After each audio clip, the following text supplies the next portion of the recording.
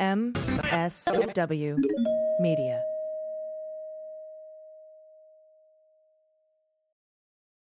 Welcome to Teacher Quit Talk. I'm Miss Redacted. And I'm Mrs. Frazzled. Every week we explore the teacher exodus to find out what, if anything, could get these educators back in the classroom. We've all had our moments where we thought, what the hell am I doing here? From burnout to bureaucracy to soul-sucking stressors and creative dead ends. From recognizing when it was time to go to navigating feelings of guilt and regret afterwards, we're here to cut out the gaslighting and get real about what it means to leave teaching. We've got insights from former teachers from all over the country who have seen it all. So get ready to be disturbed. Join us on Teacher Quit Talk to laugh through the pain of the U.S. education system. We'll see you there.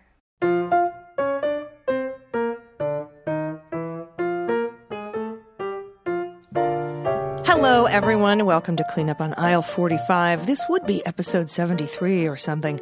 However, I'm AG, I'm your co-host, but Andrew has COVID. So he cannot record this week. He needs to rest up and get well. And so rather than, he wanted to jump on and record. And I said, no.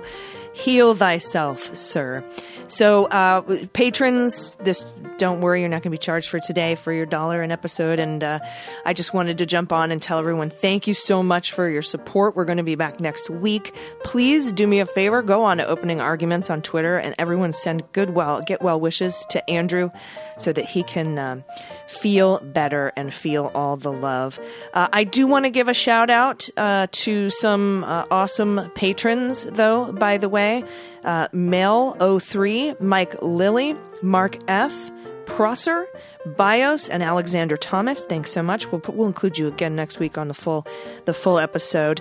But hey, there's a lot going on. New charges against the Proud Boys, the developments of the January 6th committee, all sorts of news is coming out, and it's going to get really heavy in the coming weeks. So, Andrew, get well. We'll be back next week. Thank you so much, everyone, for your understanding. I think this is the first show we've had to take off, so we really appreciate that so much. And thanks to our patrons, too. Everybody, we'll see you next week on Cleanup on Aisle 45.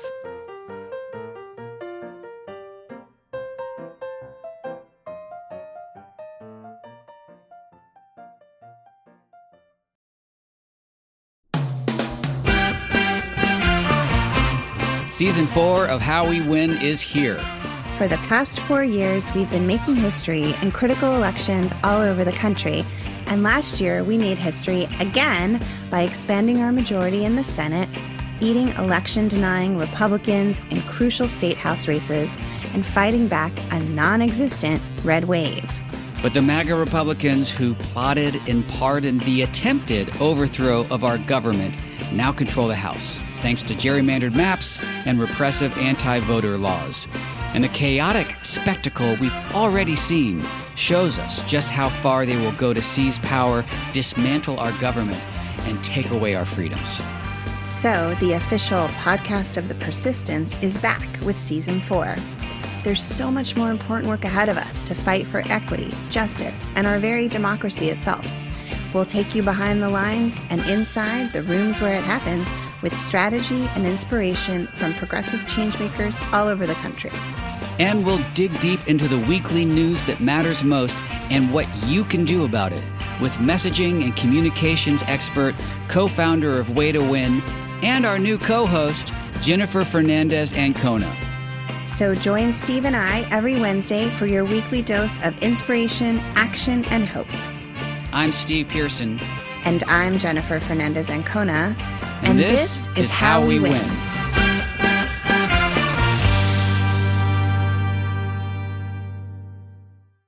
Hi, this is John Cryer, and I am hosting a new 7-part true crime podcast called Lawyers, Guns, and Money that'll challenge everything you think you know about U.S. covert operations and presidential misconduct. From Jack Bryan, the director of American PSYOP, comes the incredible true story of John Mattis, a newly sworn-in Miami public defender in the 1980s who has found himself completely in over his head. I step off the plane, and there is a van with a couple guys with Uzis. And one of them in broken English said, "Welcome to Bogota, John." Mattis's first felony defendant has been arrested for having a machine gun and tells Mattis a dangerous secret. He was shipping arms into Central America on behalf of the CIA, as a first-time lawyer, I want to act like I know what I'm doing. But with the help of a Colombian drug smuggler, how much money the CIA raised by hitting up drug dealers? A lot of money, millions of dollars. An Alabama mercenary, they were prepared to die to the last man. I saw this in them. I saw the fire in their eyes. And they made me their war chief. and a newly elected Senator, John Kerry. We are looking at allegations of drug running, gun smuggling, conspiracy to commit murder and murder itself. He'll fight to free his client. The judge said, show me in a courtroom how we were at war.